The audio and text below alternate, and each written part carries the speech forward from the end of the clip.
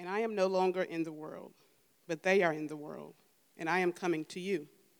Holy Father, keep them in your name, which you have given me, that they may be one, even as we are one. While I was with them, I kept them in your name, which you have given me. I have guarded them, and not one of them has been lost, except the son of destruction, that the scripture might be fulfilled. But now I am coming to you, and these things I speak in the world, that they may have my joy fulfilled in themselves.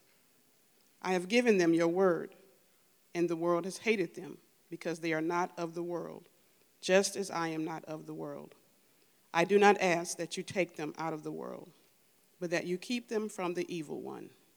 They are not of the world, just as I am not of the world. This is God's word. Amen. Thank you. We're in a current series right now, our Advent series, The Father's Gift. And 5 times throughout the chapter, just the single chapter of John chapter 17, 5 times it is stated over and over again that God the Father has given his Son Jesus a gift. And that gift is his people. People that believed in him. People that cling to him. This is framing our entire series on Advent this year as we stay this entire month in John 17.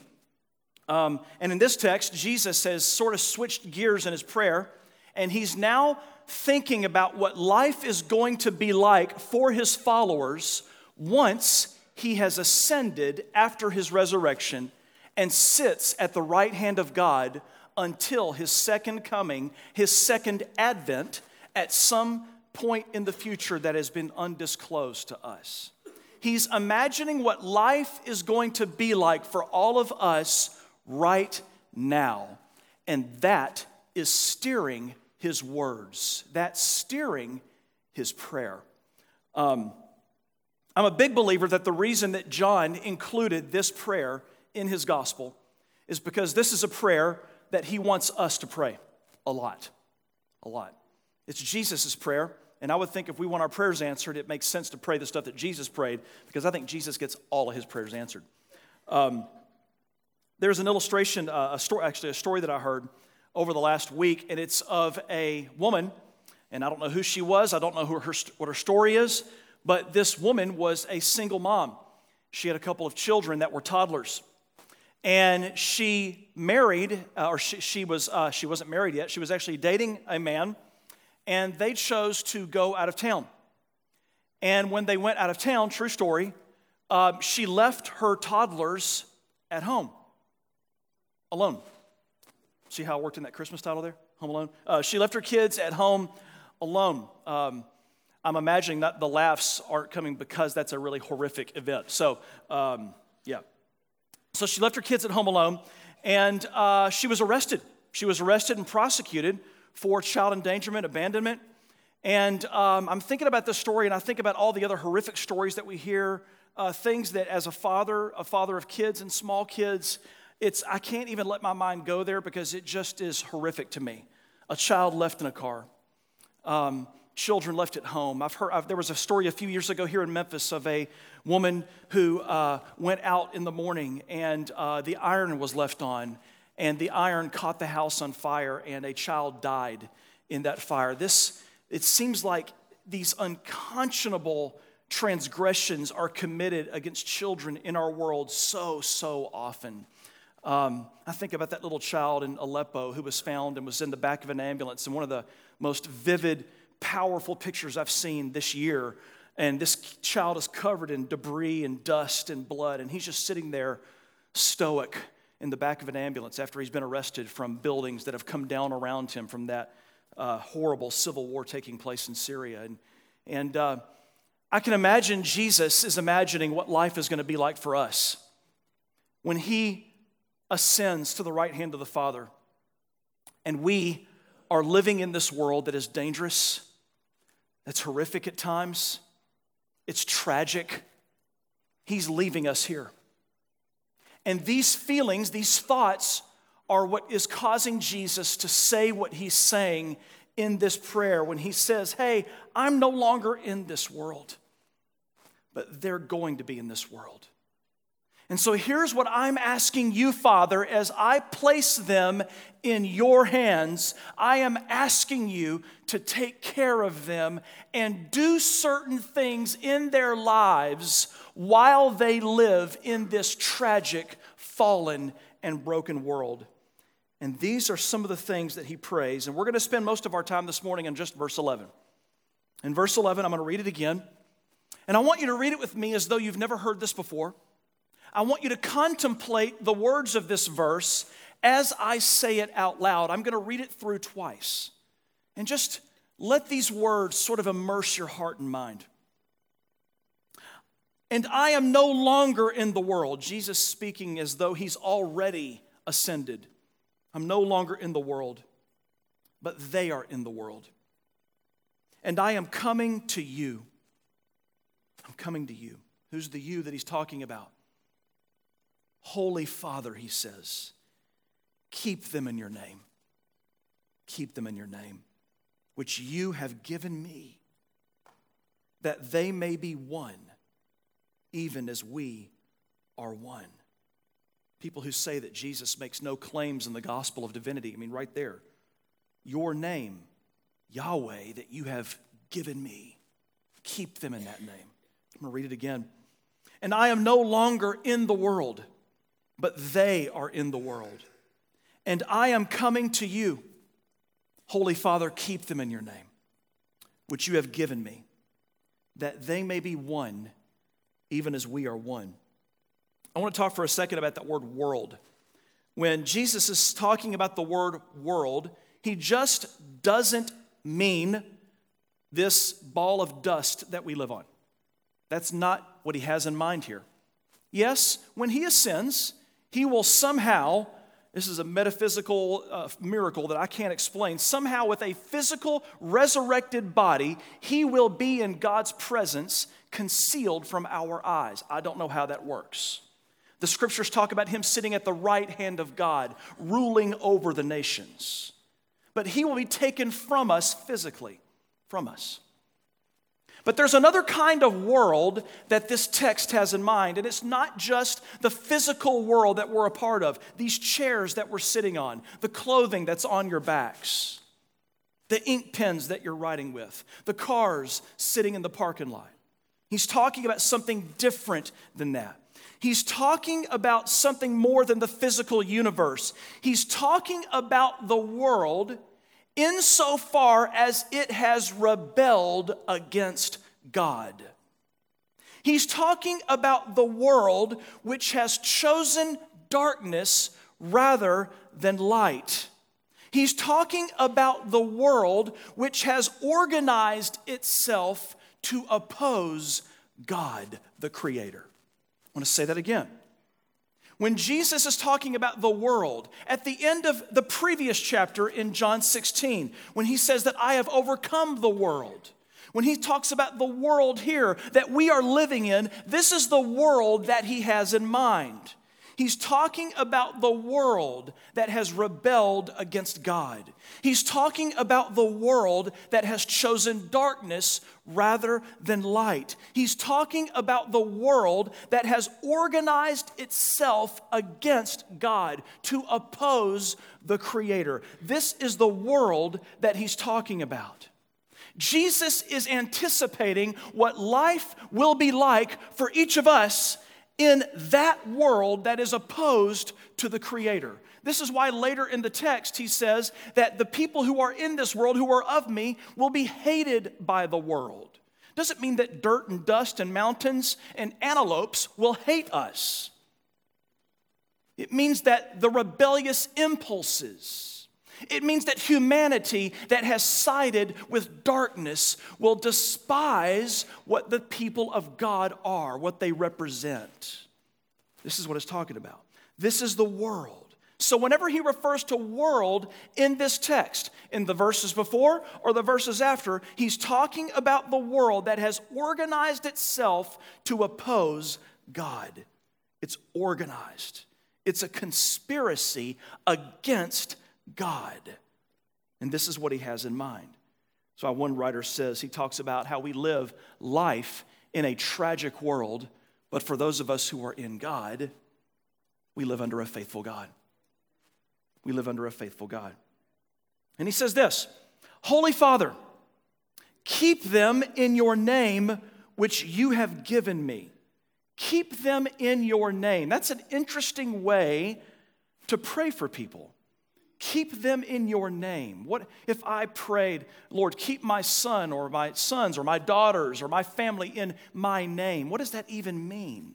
In verse 6, before this, Jesus claimed that he manifested God's name to his disciples. He said, I've manifested the name of God. Now, for us, that may not carry the weight that it did with those people back then. Because the name of God was sacred. It was holy.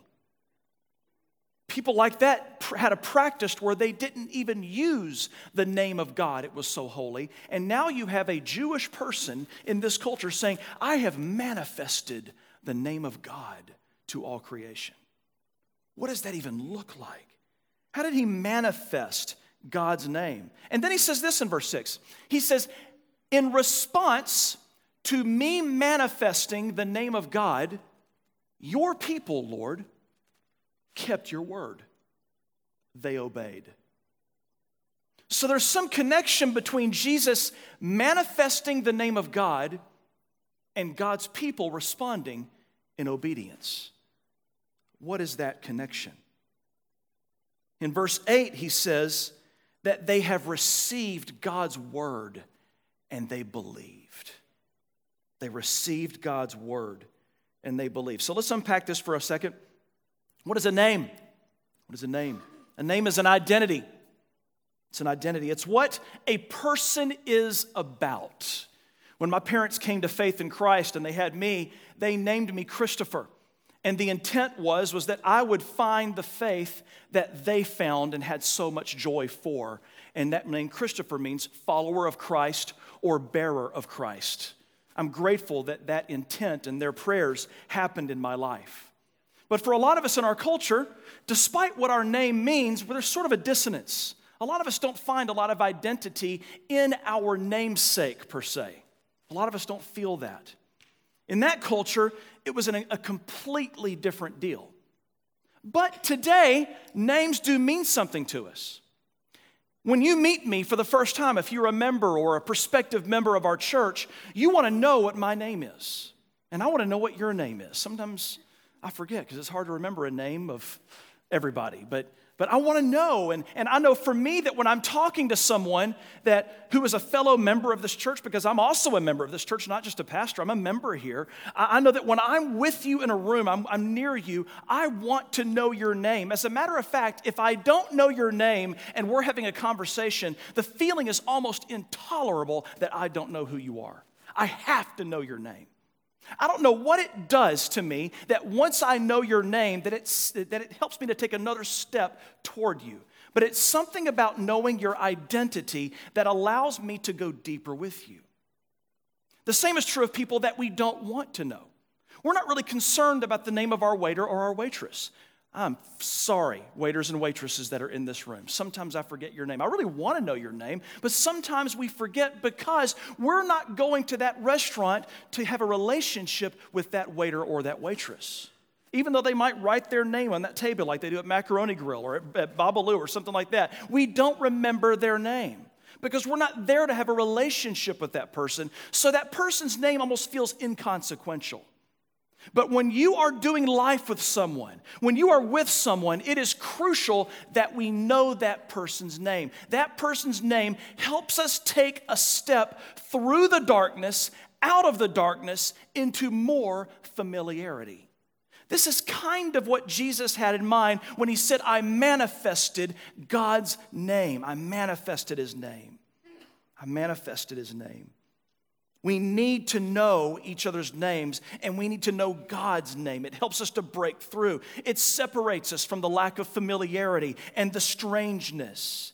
It helps us, knowing someone's name, helps us to begin to grasp a person's nature, a person's ways, a person's way of thinking, and a person's way of looking at the world. Knowing a person's name is the first step into a person's life, into a person's heart.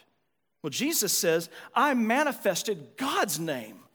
I manifested God's name to the people that you gave me out of the world. Now that is amazing. Notice the effect of knowing God's name in that verse. The effect of knowing God's name is that his people have come out of the world. So knowing God's name is more than an intellectual transaction. Knowing God's name is more than, oh, his name is Yahweh, manifested in the person of Jesus. Got that. What's the next Sunday school lesson? It's more than that. The knowing that Jesus speaks of here, the manifesting of Jesus' name has such an effect that it calls us out of this world into communion with God Almighty. So when Jesus says, I manifested God's name, he's not just saying, I gave you a lesson. He's not saying, I gave you the ABCs of Christianity. He's saying something remarkable, something incredible. What does he mean? Let's go a little bit deeper, a little bit deeper.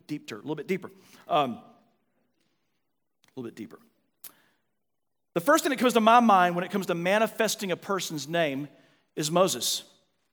Moses, when he was at the burning bush. I want to read that in Exodus chapter 3. This is an incredible text. And I know it's a little bit warm in here. I feel the air blowing on me, and I'm hot, and I'm looking at some of y'all waving the bulletin or whatever it is in front of your face. I want to ask you to try to think through the uncomfortable heat in the room and like really dig into this text with me because this is so rich.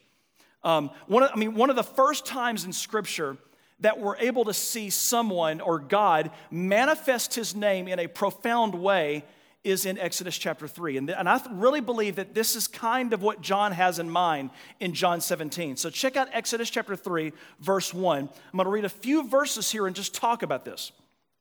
It says, Now Moses was keeping the flock of his father-in-law, Jethro, the priest of Midian. And he led his flocks to the west side of the wilderness and came to Horeb, the mountain of God. And the angel of the Lord appeared to him in a flame of fire out of the midst of a bush. Now, if you're looking in your Bible or maybe your smartphone does this, but that word Lord is all caps. Whenever that's in your Bible and it's all caps, the Hebrew word Yahweh is being used. Yahweh. And so the angel of Yahweh appeared to him in a flame of fire out of the midst of a bush.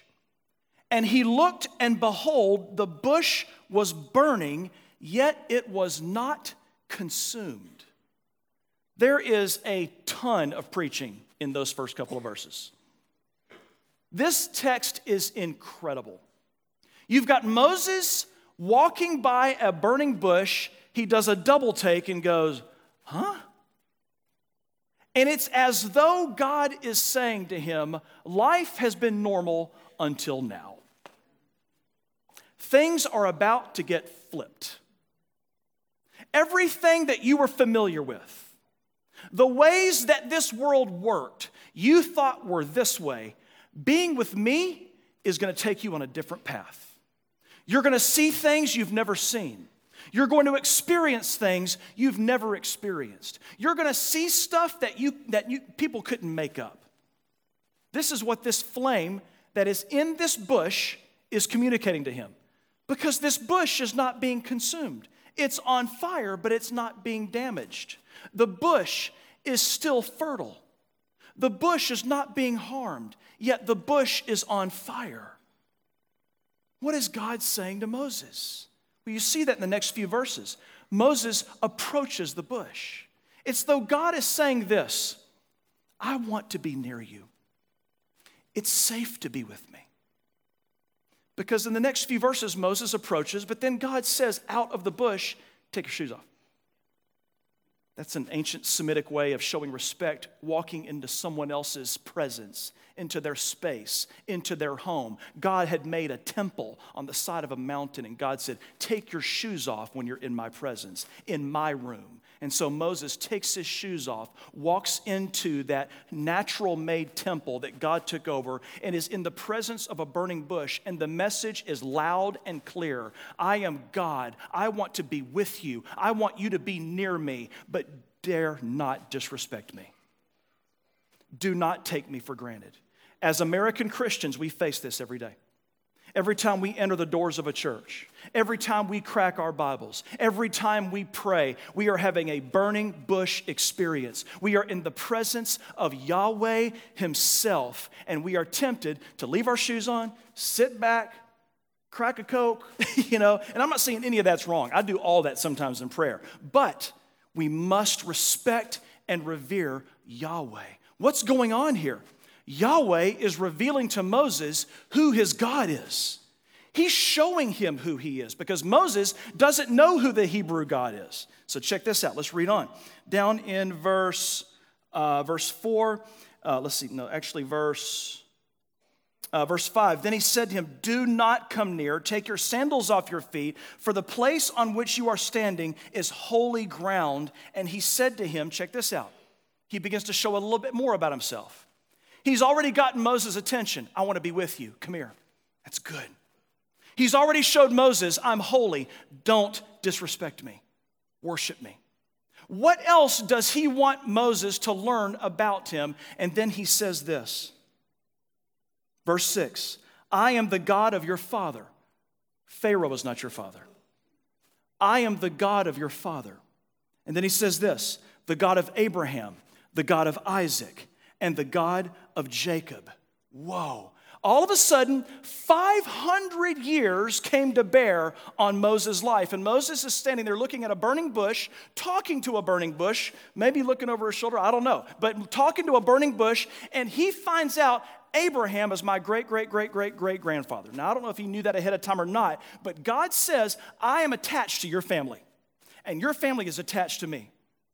Your identity is rooted in me. This is who I am. I'm the God of Abraham. And so I can hear Moses' wheels turning. Wait, you're the God who chose an old man who was way beyond having kids to be the father of many peoples? You're that God using a nameless, faceless nobody. That's who you're the God of?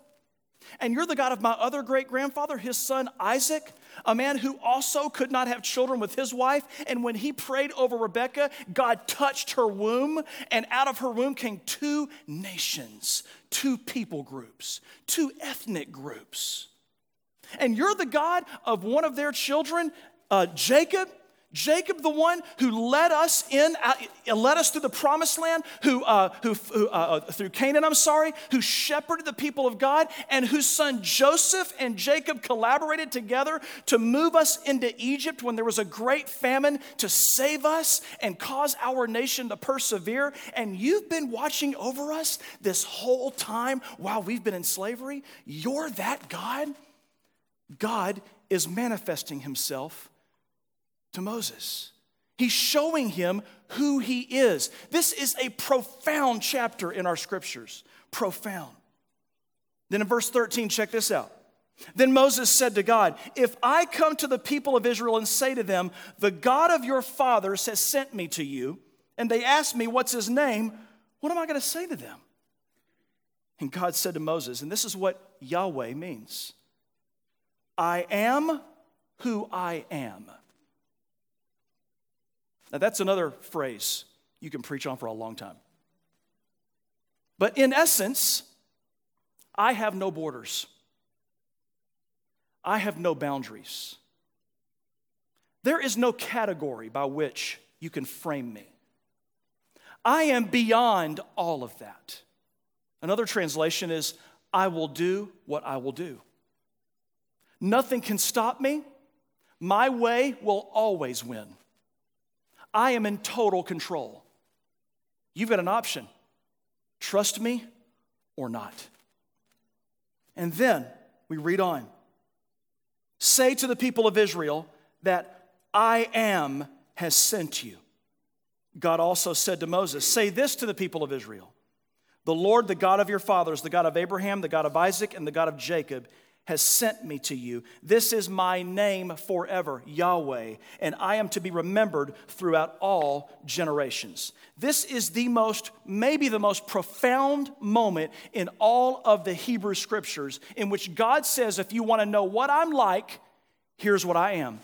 And one verse that I didn't read is when Yahweh said to Moses, I hear the cry of the people, and I have compassion on them.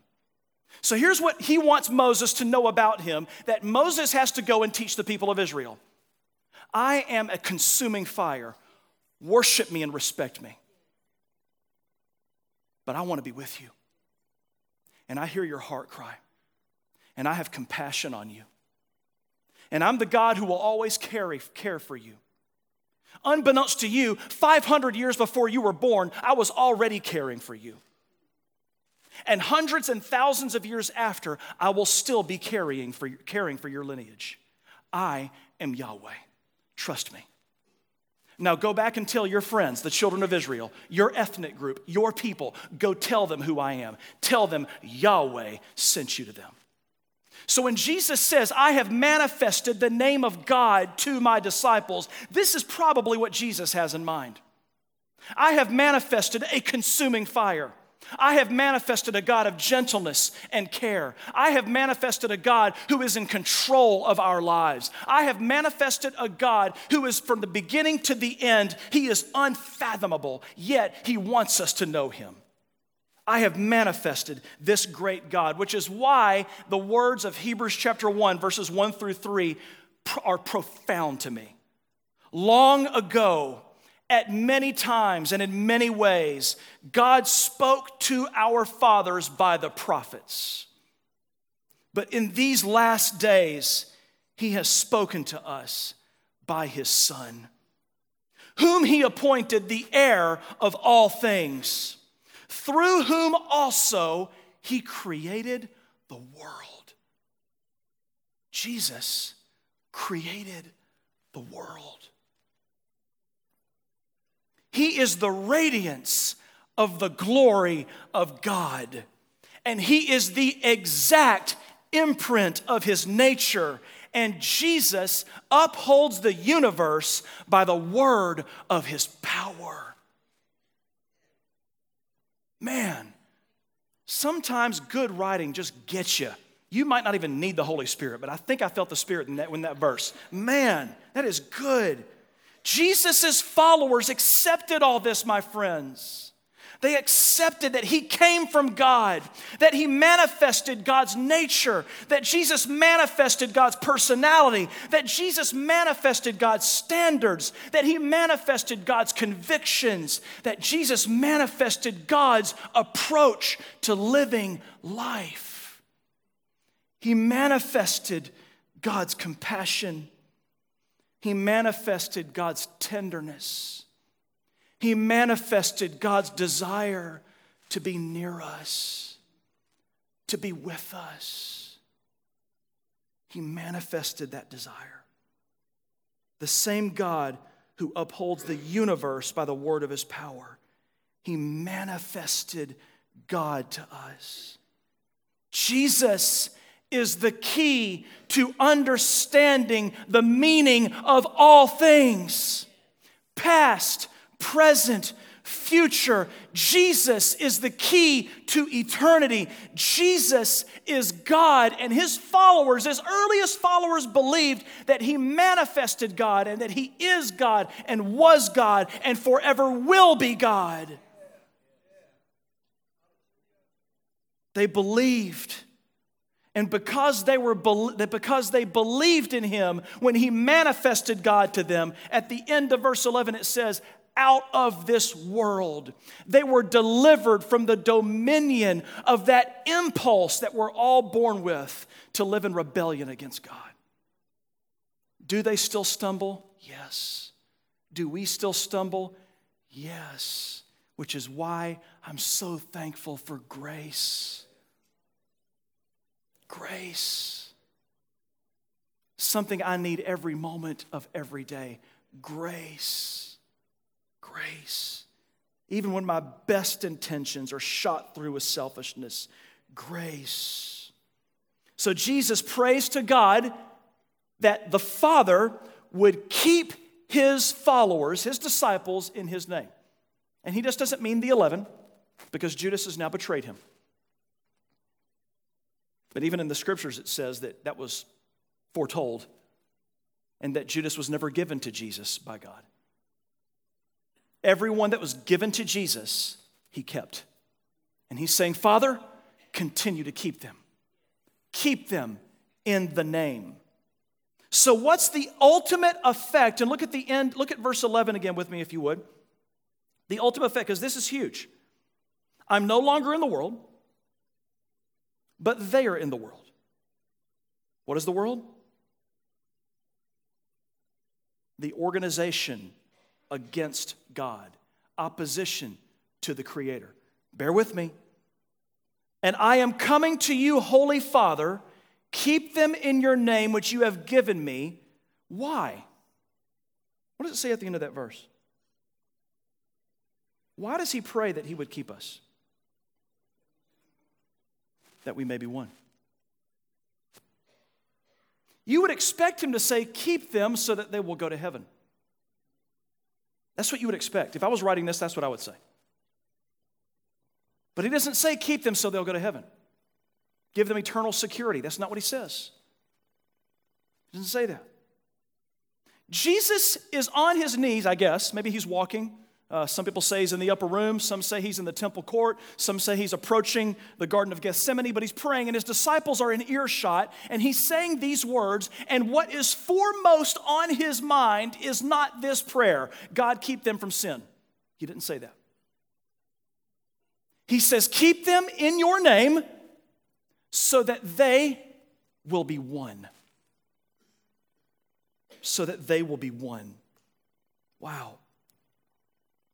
The ultimate effect of being in his name is that we are one.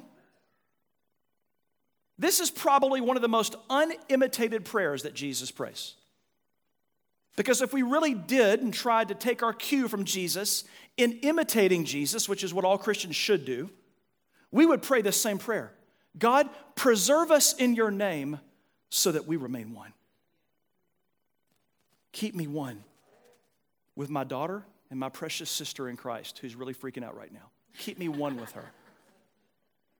Here, London, you get some too. All right. Keep me one with my dear friend London in Jesus. You're not even holding my hand. You're just sort of like the dead fish thing. Okay, there we go. All right. So keep me one.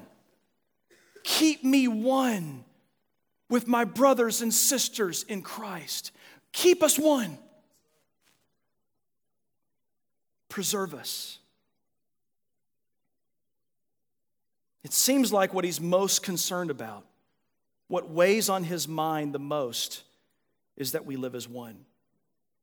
And here's the problem. This is why this is so surprising to us. Why is that surprising? This is why. Because we have been trained and shaped by a Christian culture, a Christianized culture, that causes us to believe by default that the machinery of church and the resources of God himself are given to us primarily to repair and fix our lives. What is a church? It's a hospital for the brokenhearted.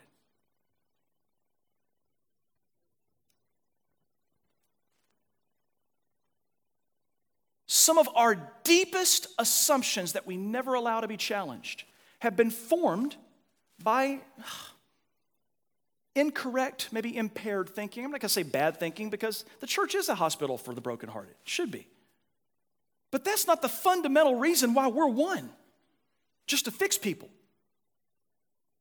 There's a reason deeper than that. Because Jesus says, make them one like we're one, Father. And so Jesus, who came down in the flesh, took on skin. Philippians 2 says that he became nothing. He didn't cease to exist. It's a poetic way of saying that he became far less than what he was. He came to this earth, he put on human skin, And he's yearning in this text, like as Ron preached last week, God, glorify me. Restore me to my glory so that I can be with you again. I yearn for that. Why?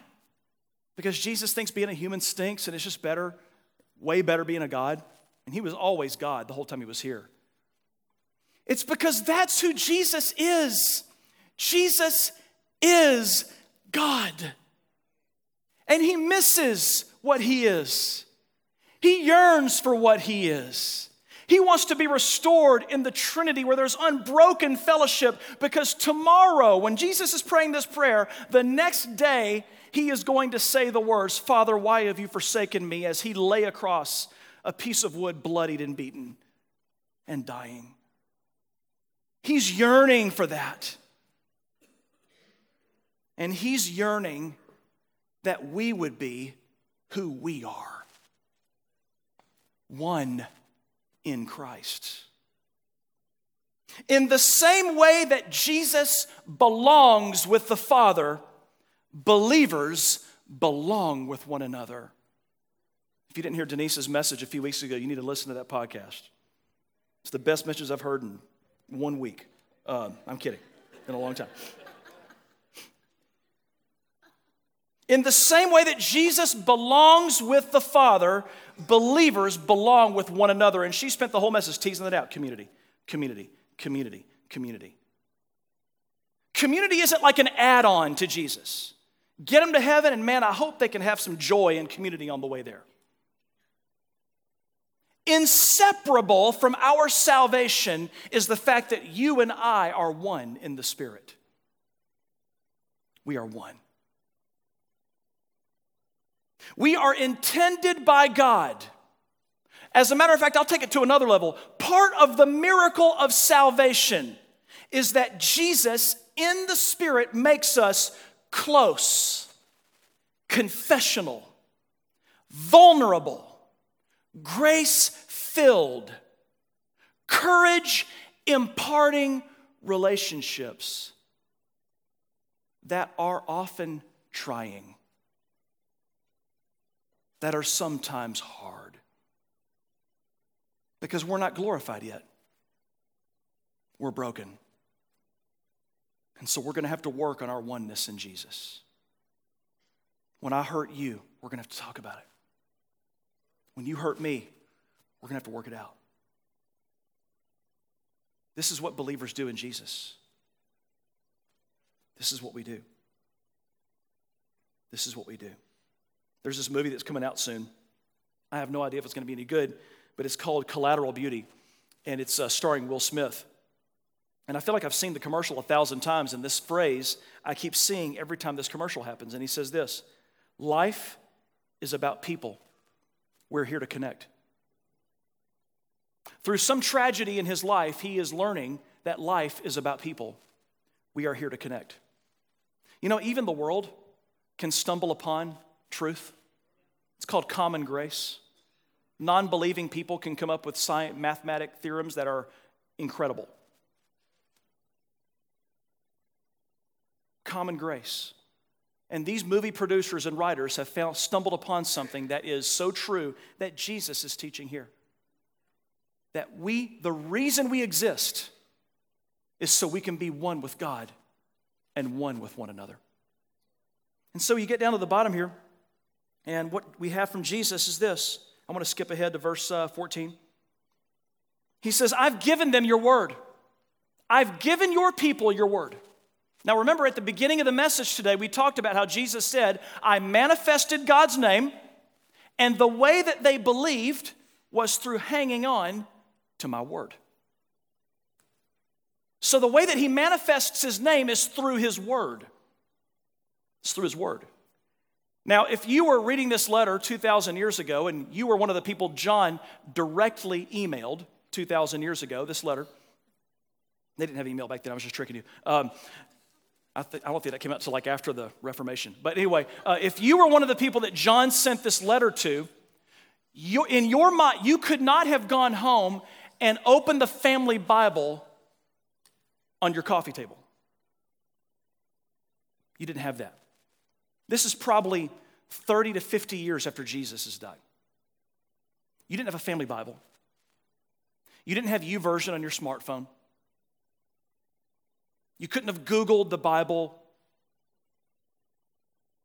He said to them, he talked about manifesting his word to them and us rooting ourselves in his word. I'm going to read verse 14. I have given them your word, and the word hated them because they are not of the world, just as I am not of the world.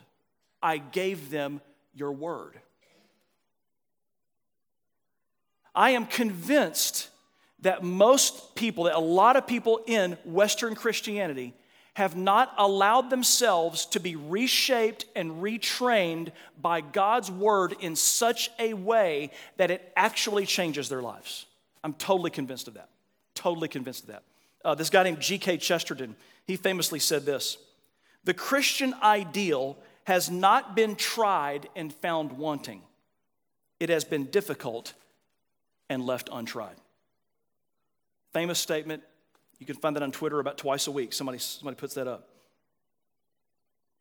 But he has given us his word.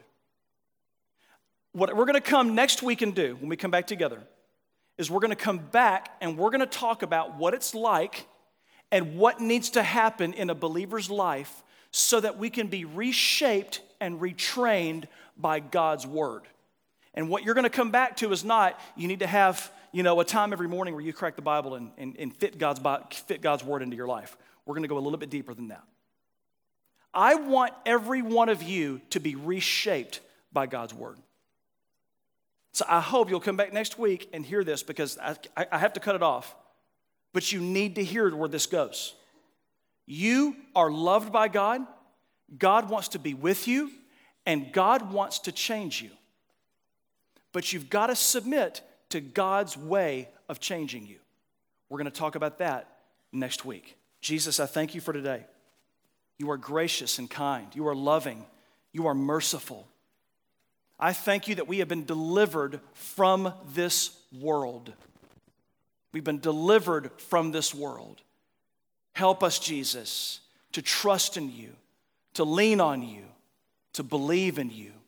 And we thank you that you have manifested God to us. You are awesome, Lord. You are so awesome.